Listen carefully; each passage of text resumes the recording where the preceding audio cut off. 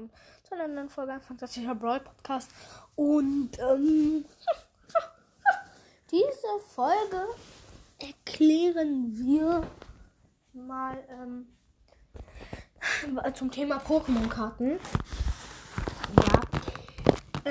Bei uns in der Schule wurden die tatsächlich verboten, die Pokémon-Karten. Also wir dürfen die jetzt nicht mehr haben. Mitbringen dürfen wir die nicht mehr in die Schule. Weil davor durften wir die mitbringen und haben die immer getauscht. Aber jetzt gibt es so viele Streitereien wegen denen, dass wir da tatsächlich nicht mehr mitbringen dürfen. Entschuldigung, ich habe Schluck auf. Deswegen bitte nicht wundern, dass ich mich so komisch anhöre. Also, ich würde mal sagen, meine stärkste Karte. Nein, wir fangen einfach so an. Meine Lieblingskarten sind tatsächlich die V-Karten. Ich habe 9 V-Karten und 4 V-Max. Und dann habe ich auch noch eine richtig seltene. Die heißt Mewtwo. Das ist tatsächlich ein Sammlerstück. Das gehört zu einem Puzzleteil. Also aus Pokémon-Karten auch. 4 Stück und ich habe 1 davon. Und es ist keine V-Max, es ist eine V ohne Tune. Die ist so selten. Ich packe das dann auch nochmal als Bild rein. Also die ist echt sehr selten. Und dann habe ich auch noch eine alte Mewtwo. EX und alt. Die finde ich auch, also schon. Die ist auch echt heftig schon. Weil die glitzert halt auch noch so und ist so in Englisch in alter Schrift gelesen und so. Echt heftig. Und dann habe ich auch noch eine Pikachu-Karte. Da sind 4 Pikachus drauf.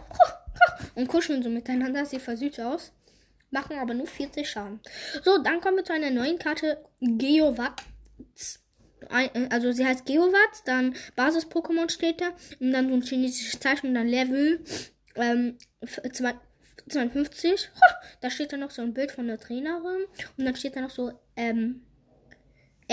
SP. Und es ist eins von den Top 4 Pokémon steht da.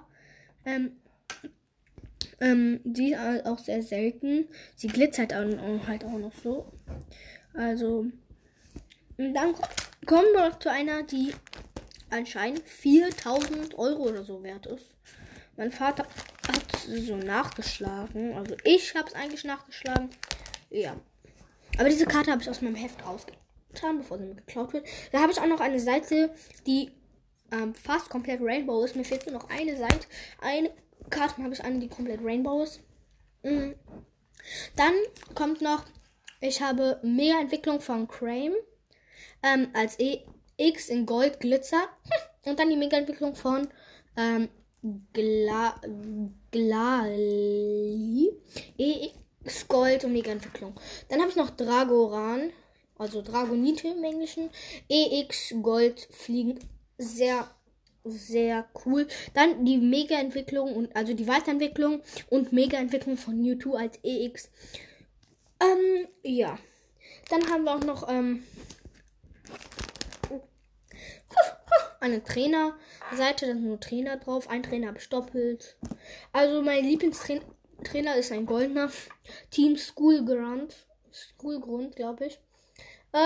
Sehr cool.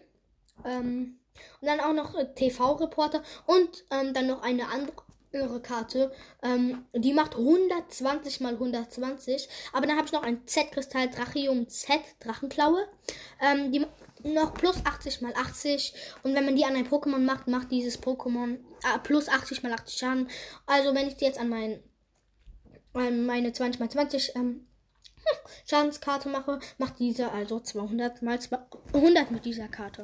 Also, und dann haben wir auch noch eine coole Karte, die glitzert sogar noch. Macht 30 mal 30 Schaden. Und dann noch eine Reflex Deutsch KP.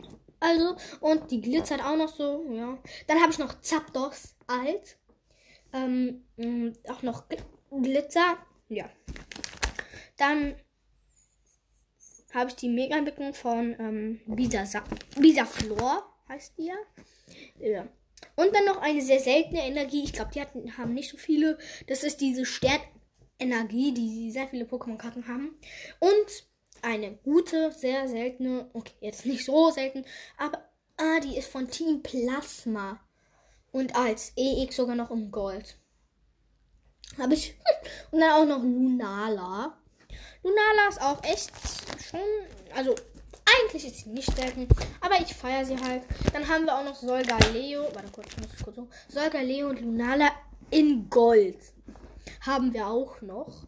Und dann habe ich auch noch Solgaleo in Normal und Solgaleo in Rainbow.